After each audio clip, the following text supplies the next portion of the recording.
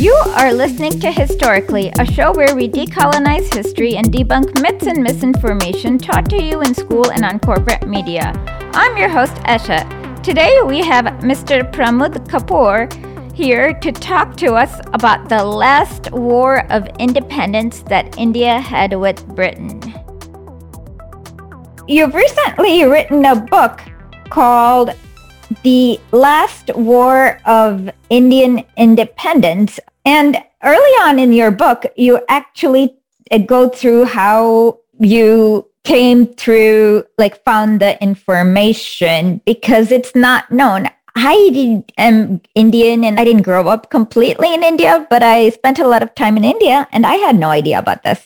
Yes, a lot of people who spend their lifetime in India don't know about this, because it was almost edited out of the formal history of the freedom movement.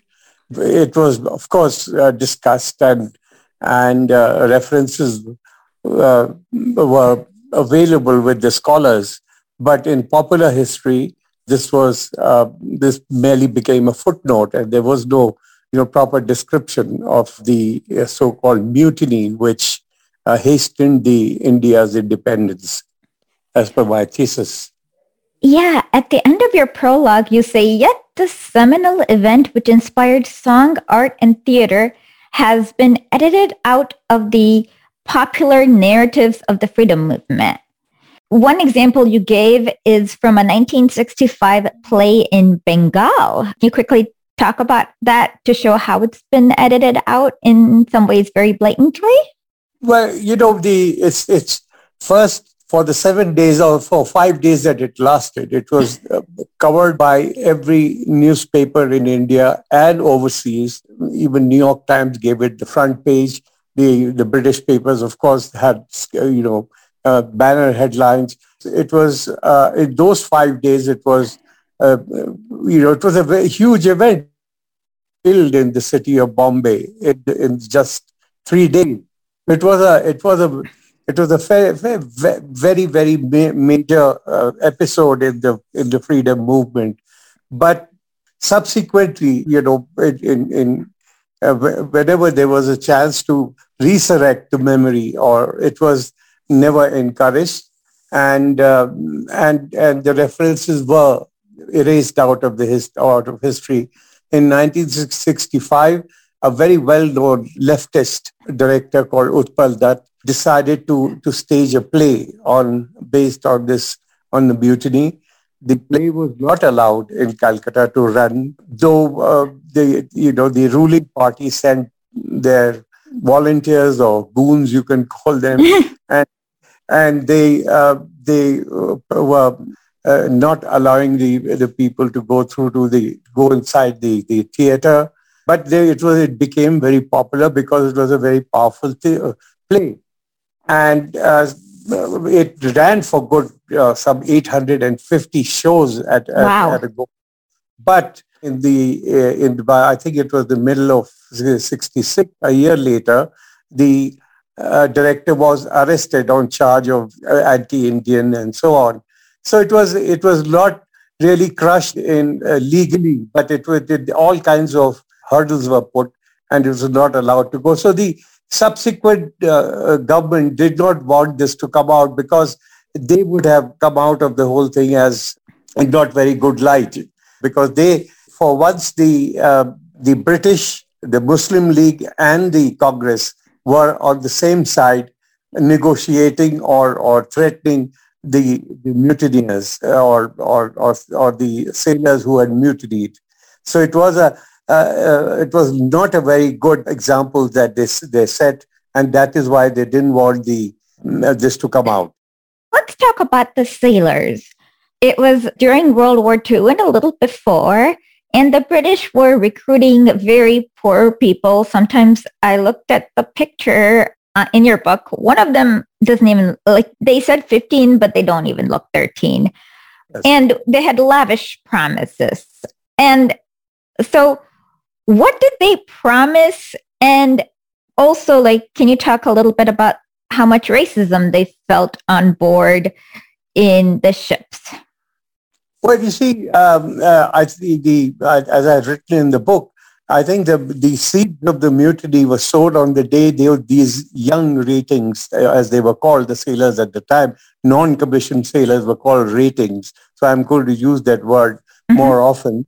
Now they were promised, there were advertisements put out luring the not just them but directed towards their parents, saying that if you put your child in or your son in the service, within 2 years he'll be made the officer and their life will be made, Mm-hmm. etc., etc. And just days after these people joined the service and went to the barracks, they were so disappointed with the kind of living condition, the kind of food, the kind of racial discrimination that existed at the time. And so they were simmering inside anyway. And racial discrimination, there are lots of examples in the non-white, and there was a lot of the way the people were treated by the whites and the non-whites, same sort of rank or ratings. Were if he was a white soldier, he was treated differently, and if he was a non-white, he would be treated differently. He would be asked to do all menial and all kinds of wiping the floor and so on. And it was some of them came from good families. They were not just poor, but they came from good background where they had their own help and what they were called the servants at the time, who would do these jobs for them. And in the services, they were made to do this job for the white soldiers. One episode that really you highlighted that helped, because you talk about how this mutiny went across caste lines and religious lines, and it had to do with the bowl, in that all the Indian soldiers, all the Indian ratings in one ship, apparently they would just put a big bowl and lop on some rice and some other crap, and they all had to share the same bowl regardless of their caste. And doing that, it kind of helped build national solidarity and kind of get rid of their previous caste-based prejudices. It was not just the caste and the creed, but it was also the religious, Hindu, Muslim, and Sikh and the Christians. You see, they were all made to sit around a large wooden vessel where what we call dal was put, and they were given bread. And they would break bread with, next to them would be a Muslim, next to Muslim would be a Hindu, and so on. So there was no religious discrimination among themselves. They didn't feel that that this was a higher caste or a lower caste, or he was a richer man or a poor man. They all felt brothers, and that is how in the services the barrier of caste, creed, or religion were broken. And this is what the politicians of the time should have cashed on, and perhaps the partition would have been much less bloody than what eventually it became. You wrote that. You said, I strongly believe that the partition would have been less bloody if the political leaders had tried to build upon communal unity created by the events of February 1946 instead of ignoring it. Yes. One character, he's a little bit controversial, but he has a big effect, and I didn't know it. It's Subhash Chandra Bose. Or is it Subhash Chandra Bose? Yes. How do you pronounce it? Yeah, Subhash Chandra Bose was a hero at the time, Oh, I just wanted to make a quick note about for our audience who may not be familiar. He was a freedom fighter, but he believed in a different way than Gandhi. He wanted to raise all the Indian armies around the world and raise them and then bring them to fight the British. So he had a different, strategy, and he was mysteriously killed in a plane crash, and we still don't know who, or do we? No, it's now accepted that he was killed in a plane crash. But it was, there are still debates going on. But I think it was conclusively, there were enough evidence to suggest that it was indeed a crash. Okay. And that he perished. But there are still two sides of the story. There are people his followers who don't believe that he was killed in a crash. But that's another story altogether. Okay, so what was Yes, the effect yes. that he had upon these soldiers? Because you said that his ghost transformed the soldiers from being just mercenaries to flag-waving patriots singing Jai Hind. Yes.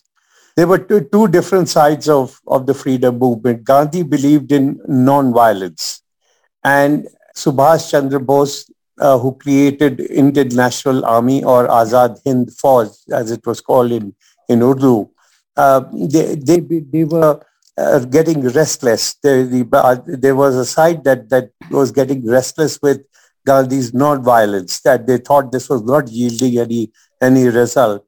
And there was a large section of the population in India that Subhash Chandra Bose's tactics are the strategies are better suited, because I think it was much more, it's always is romantic to be to talk about violence than non-violence. And the sailors or ratings, as they were called, were greatly influenced by Subhash Chandra Bose for two reasons. One, that they were rebels, and the army was made of deserters. INA, the Indian National Army, was made of deserters and those who had left or prisoner of war who were let out by the British. So they were in India getting more popular and had caught the fancy of the Indians at the time. Many people in India believed in what they were doing. And when it came to the sailors, they were often ridiculed by the society, saying that, look at Subhash Chandra Bose, who was called Netaji. He said, look at Netaji. His army is fighting against the same people from whom you take salaries and be there and be, you are subservient to them. So this was all this was brewing up inside these ratings, and that was the difference between Gandhi and Subhash Chandra Bose. Yeah, I mean, so my grandfather and my uncles who are old enough to remember the partition, they have always had a very bad opinion of Gandhi, but they've never really clearly explained why. And I understand after reading your book, where he actually comes out and denounces these ratings. So he has almost a fanatical adherence to nonviolence in some way. Yes, yes. He would come what may. He would not compromise with non-violence. And this was something that won a lot of credit to the country and to the freedom fighters. But there was a large section which believed, which was getting impatient with this non-violent and violence, and believed that this will lead us nowhere.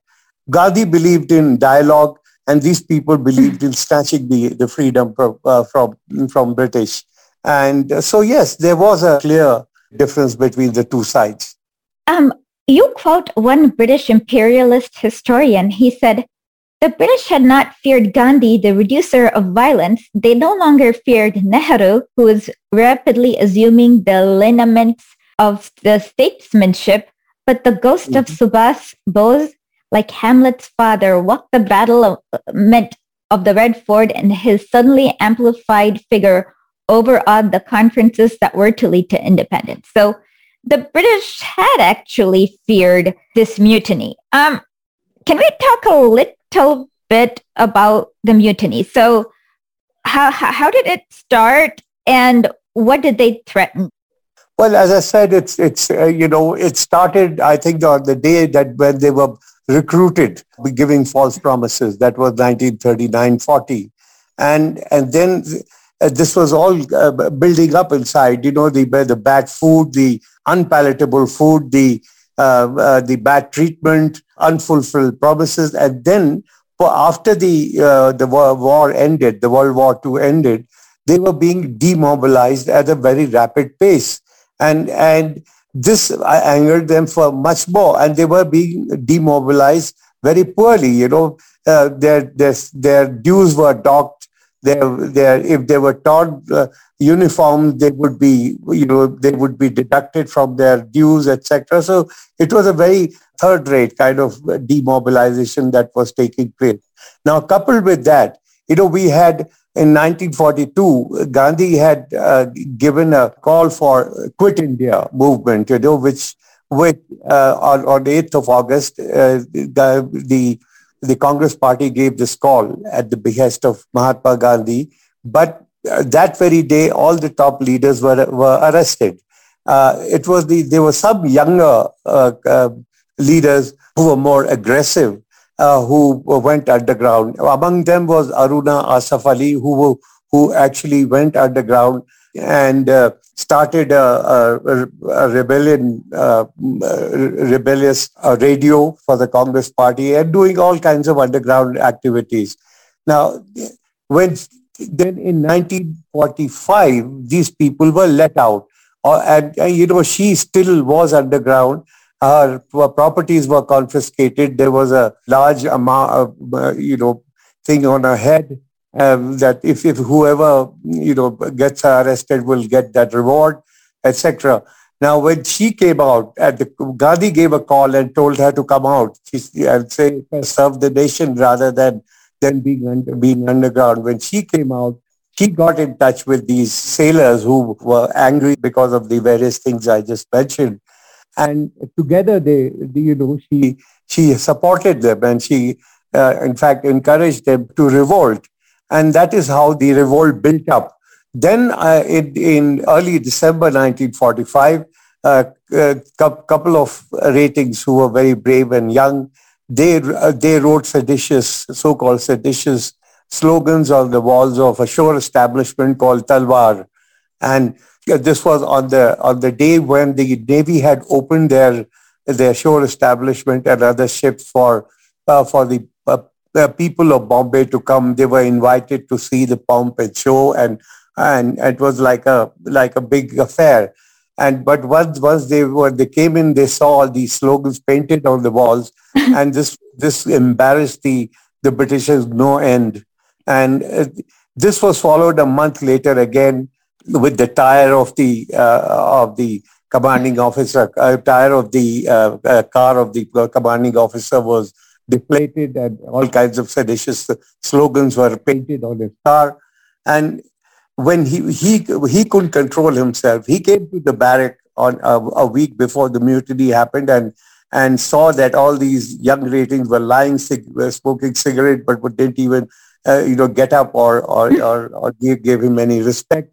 He shouted some like sons of coolies and sons of bees and so on, and that actually triggered. That was the immediate trigger for at least 20 of these ratings to go on strike, on a hunger strike, and that's how the mutiny began.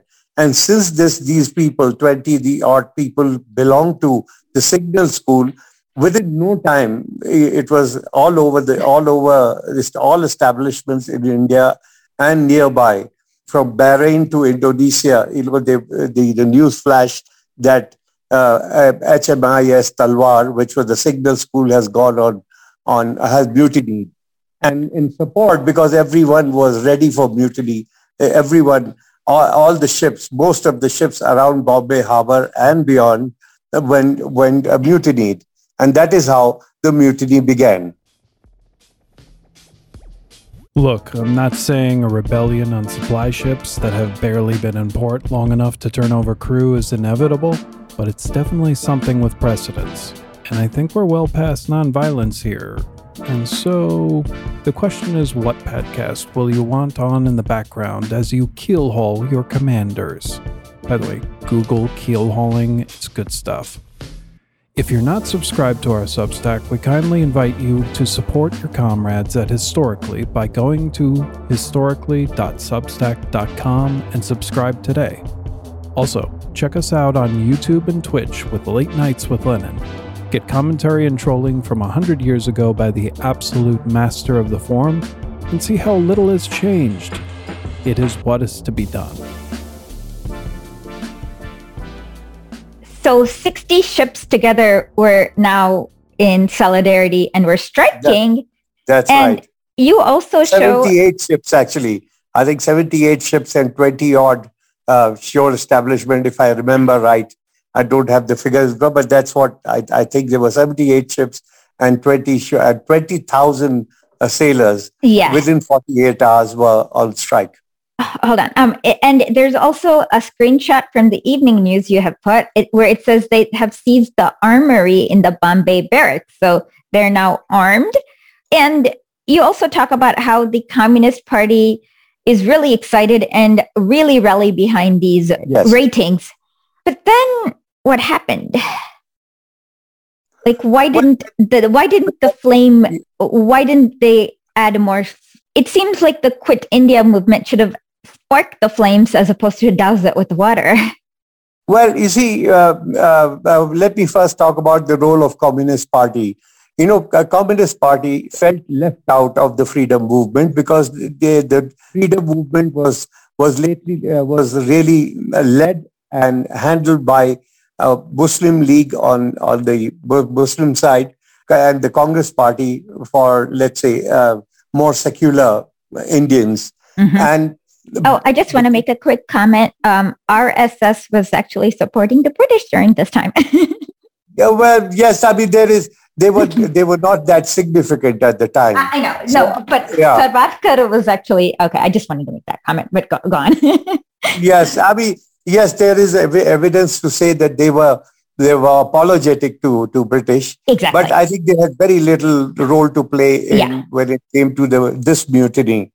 And so this was the great opportunity for the communists to jump into the freedom movement, and they instigated not only the sailors but also the mill workers, the students, the transport workers, and within no time, almost 300 to 500,000 people were on the street protesting against how Britishers were treating these ratings. So yes, and when something like 500,000 people come on the street, there are bound to be people who are miscreants and who do looting and arson and so on. So that happened, and the British then incessantly fired at least 50 times in 50 places, and within 3 days. Oh my! So they were okay. So they were. It's kind of like a little bit like the Amritsar massacre, where they were just indiscriminately firing in the crowd. Well, it was more or less the same kind. They were unarmed. Those people were not really armed mob. They may have looted some. I mean, come on, who loots more than the British? I mean, they took that word from us. That's right. That's okay, right. To talk about looting when the British are around, it's just like, come on. Yes, yeah. Well, so that it was they thought they could crush the mutiny with the brute force. The admiral in charge of India, who was called Cochrane, the field officer commanding of the Royal Indian Navy, he ordered one of the biggest warship of the British Navy to sail rapidly from Trincomalee, which is in Ceylon and Sri Lanka, all the way to Bombay. Then they flew the Air Force planes. They made sorties, low sorties on the harbor, literally threatening these young ratings. But the young ratings had taken control of the ships and their and the guns of the ships. They also pointed out these guns towards the shore, towards the yacht club, the gateway of India, and the dockyard, and said that if we are harmed, we will blow these buildings. So it was really eyeball to eyeball kind of situation. It was mercifully averted. It never happened. But yes, it was it was most tense moment during the mutiny. Yes. So wait. Sorry. You also, after the mutiny, you also talk about the trial where the British put a Hindu, Muslim, and a Sikh together in trial, which also kind of helped with more feelings of unity. That's right. That was these were the INA officers who were captured, and they were put on a public trial. And one of them was a Muslim, Shahnawaz Khan, Prem Sehgal, who was a Hindu, and Dhillon, who was a Sikh. They were put on trial simultaneously at the same time in a public trial. Now that infuriated not just these ratings but also public at large. So this was a very tactically a silly mistake that the British had done, and that did help to fire up these ratings. Okay, so it seems like Congress, at least, and the Muslim League were trying to play peacemaker. So they were also negotiating with the British. Can you talk a little bit about the negotiations?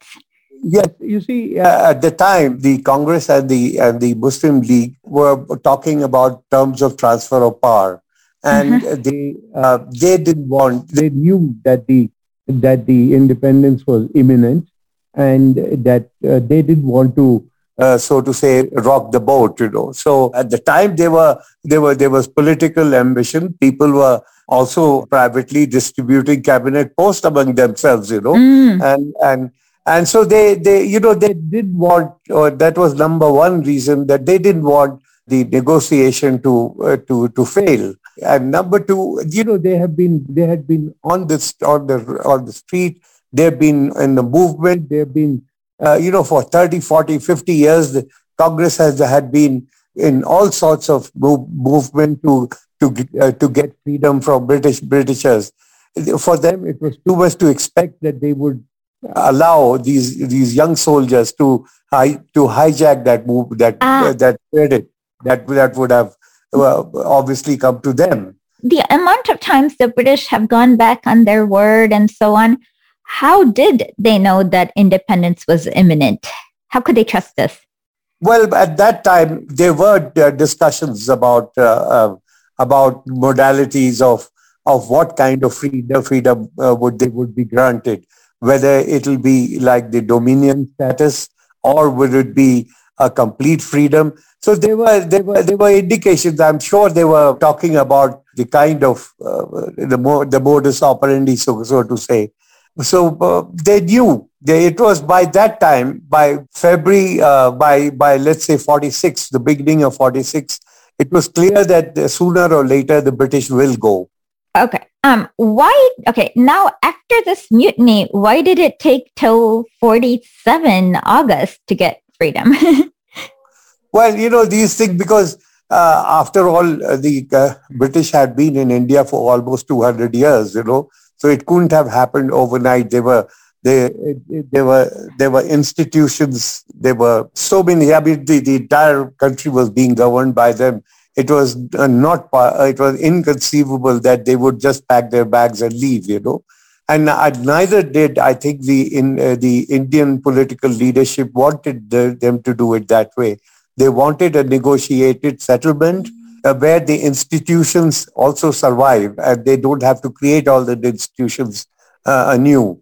So yes, there was a fair amount of indication. In fact, my thesis is that this mutiny and the disturbance in the armed forces actually hastened it, because on the very second day of the mutiny, there was a debate in House of Commons and House of Lords where Prime Minister Attlee announced cabinet mission, meaning a group of cabinet ministers who would go to India to start negotiating the transfer of power.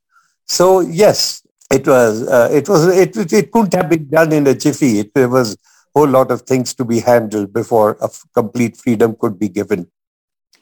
Okay, so because of this, it seems like, I guess, leaders of both Muslim League and Congress get into a negotiation about this whole mutiny and the fate of the ratings. And what is the negotiation?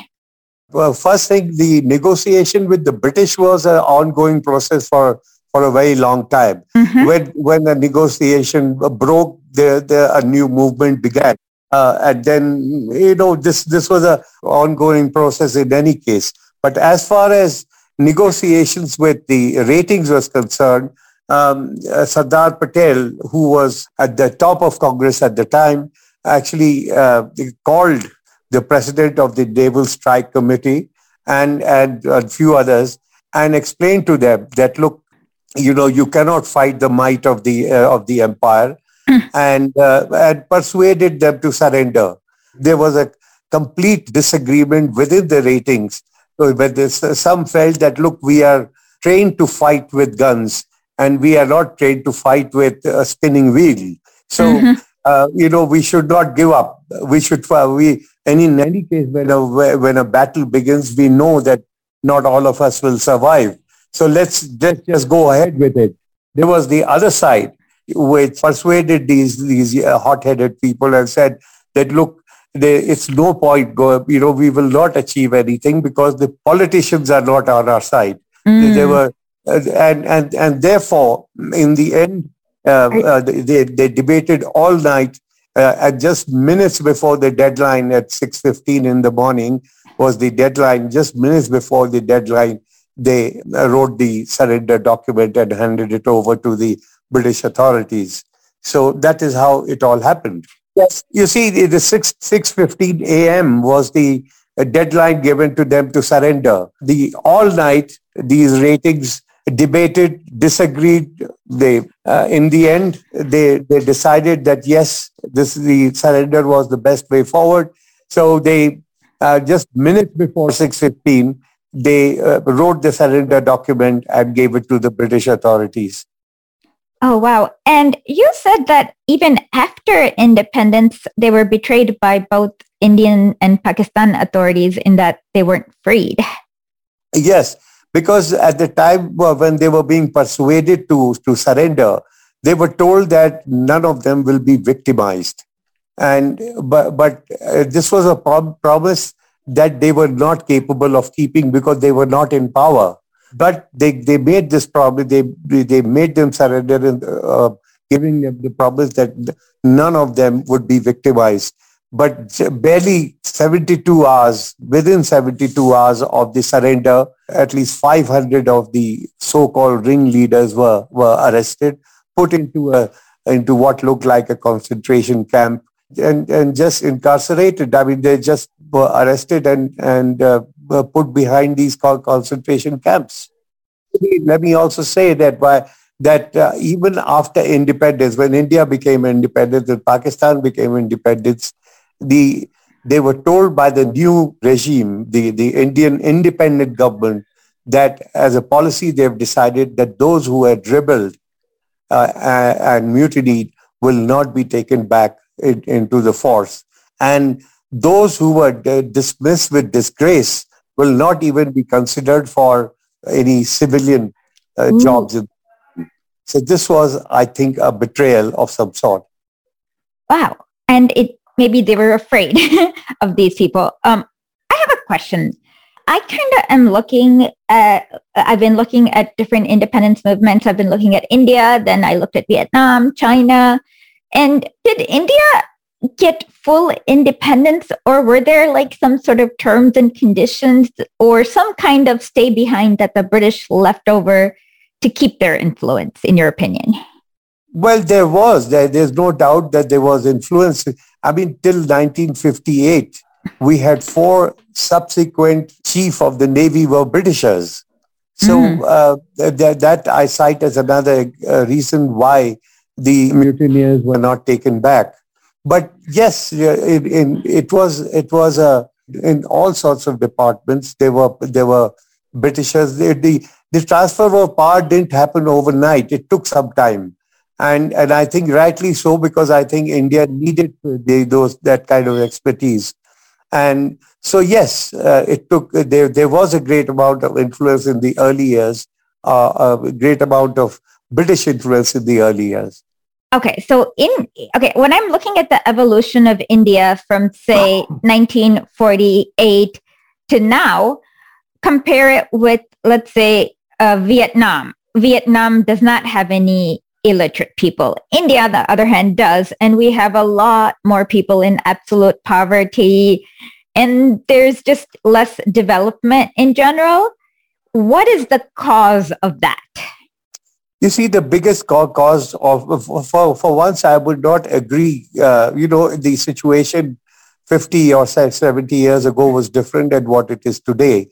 There are, I mean, it is different, but not as rapid, I guess. Yes, I mean, this is because of the huge amount of the population we had. It is now we are, what we call 140 crores, which is, I don't know how much it translates into billion. It's over a billion. Yeah, and I think that was the one of the main reasons that why we could not grow as fast as we should have. Now, there are many things. Looking back at the 75 years, you can say many things, and you can analyze things differently. But perhaps that was the need of the time. We did brilliantly with the formation of our Constituent Assembly and framing of the Constitution, which was unprecedented anywhere in the world. That is true. There was the institution building was phenomenal in the beginning. Yes, there was a lot of poverty because the money was all sucked up by the British. I mean, they took away most of the wealth of the country. Yeah. So yes, we were poor, but because of the large population and the state that we inherited from British, it was not easy to transform the country overnight. There have been patches of years when we have done tremendous growth, and there have been other times when we deteriorated. So yes, I would. And if you talk of Singapore or Vietnam or smaller countries, it's like a state it's like a district in India. No, I agree with you on that. I was just wondering if there was I was trying to see if there were terms and conditions on the British independence, because I was kind of thinking that the Bretton Woods conference came and India was never part of the Bretton Woods, like when they decided on the IMF and the World Bank and things like that. So I was just wondering, right from the beginning, we didn't go for the capitalist the system of the economy. It was what we call mixed economy is what we took, but it was left of the center, because that's what the political leaders felt, that to eradicate poverty quickly, we needed to look after those people first. And they were capitalists. They were a huge amount of it. Not huge amount, but they were very successful industrialists of the time who had benefited from wars and British and the new regime, the independent regime.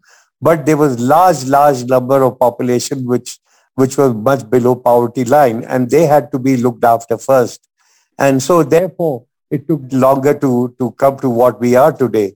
But yes, I suppose, and IMF is not exactly a leftist organization. No, it's a horrible. No. I'm just saying, because India. I was wondering is what was the British, I guess, stay behind. The British don't always just grant independence. They try to kind of keep influence over the countries. And so I was just thinking about what kind of influence. I think at the time, British did not have enough resources themselves to keep a tap on India, I don't think that happened at the time. Yes, they gave us administrative support at times, but and also I must confess that I haven't studied that part that minutely to really answer your question convincingly. But yes, we all know that the British economy was in complete doldrum, at the time when they gave independence to India. Okay. That makes sense, because with Kenya, they left behind much more control, which happened 20 years later. So that makes complete sense. Just curious, you also wrote an illustrated biography of Gandhiji. Yes. And it was amazing. So what's on your plate next? Do you have any projects that you are thinking about working on next? Well, it will be something set in history, but I've been toying with a couple of ideas, and I don't know which one will take fruition. But let's say there's one about about how the assets and liabilities were divided between India and Pakistan, where the ships, the aircrafts, the animals, even the pencils were divided, and there were some very interesting details of how it all happened within 3 or 4 months. And there was several commissions in every department. So either that, and they were also tying with that idea to do a fiction based on India's participation in World War One. Especially in the Western Front. What is the Western Front? Western Front is the Belgium, Holland. Oh, okay. Yes, that's where the whole lot of Indian soldiers were sent there. And there are some very interesting stories, and the stories of bravery and poignancy, and how they mixed with the Dutch and the Flemish population there, etc. So then I don't know. I'm reading both these things. Something will emerge. Okay, because this book was phenomenal. Is it available in the U.S.? I kind of had to buy it from kitab.in. I just don't. Somewhere I think there's no US edition of this book, but I think it's BarnesandNoble.com had it, and it's a Kindle edition is available worldwide. I'm not sure whether the physical copies are available, but do try Barnes and Noble and .com, and they might have copies. I got it from I got it shipped from India when I bought the book. Okay. But Kindle edition is available all over. Okay. And what about your first book, your other book, The Illustrated Biography of Gandhi? Is it available? Yes, that was available. It was published by a company that belonged to Hachette Group. The company was called Black Dog and Leventhal, which was owned by Hachette. They had published the US edition of the book.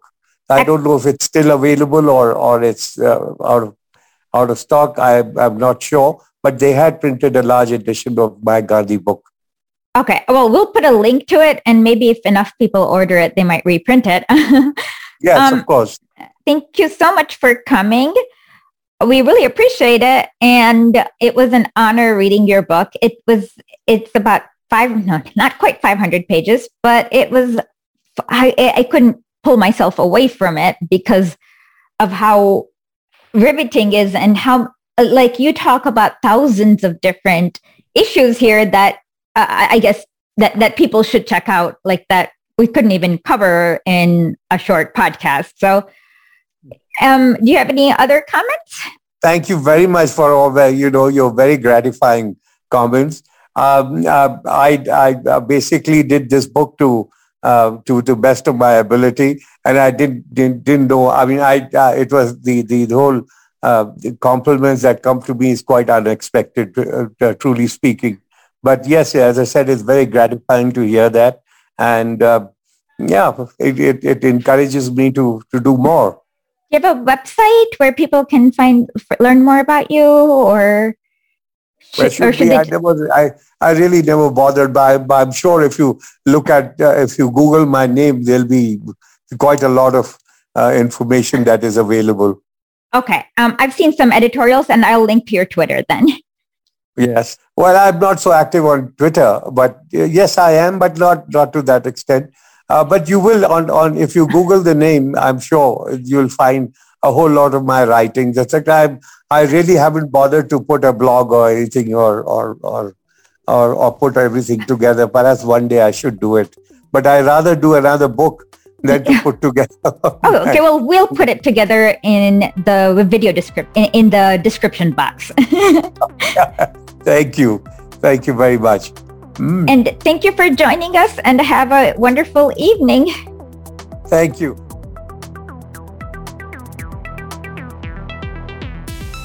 Music for this show is done by Rectech. You can find him on SoundCloud and on Spotify. WRECKTECH.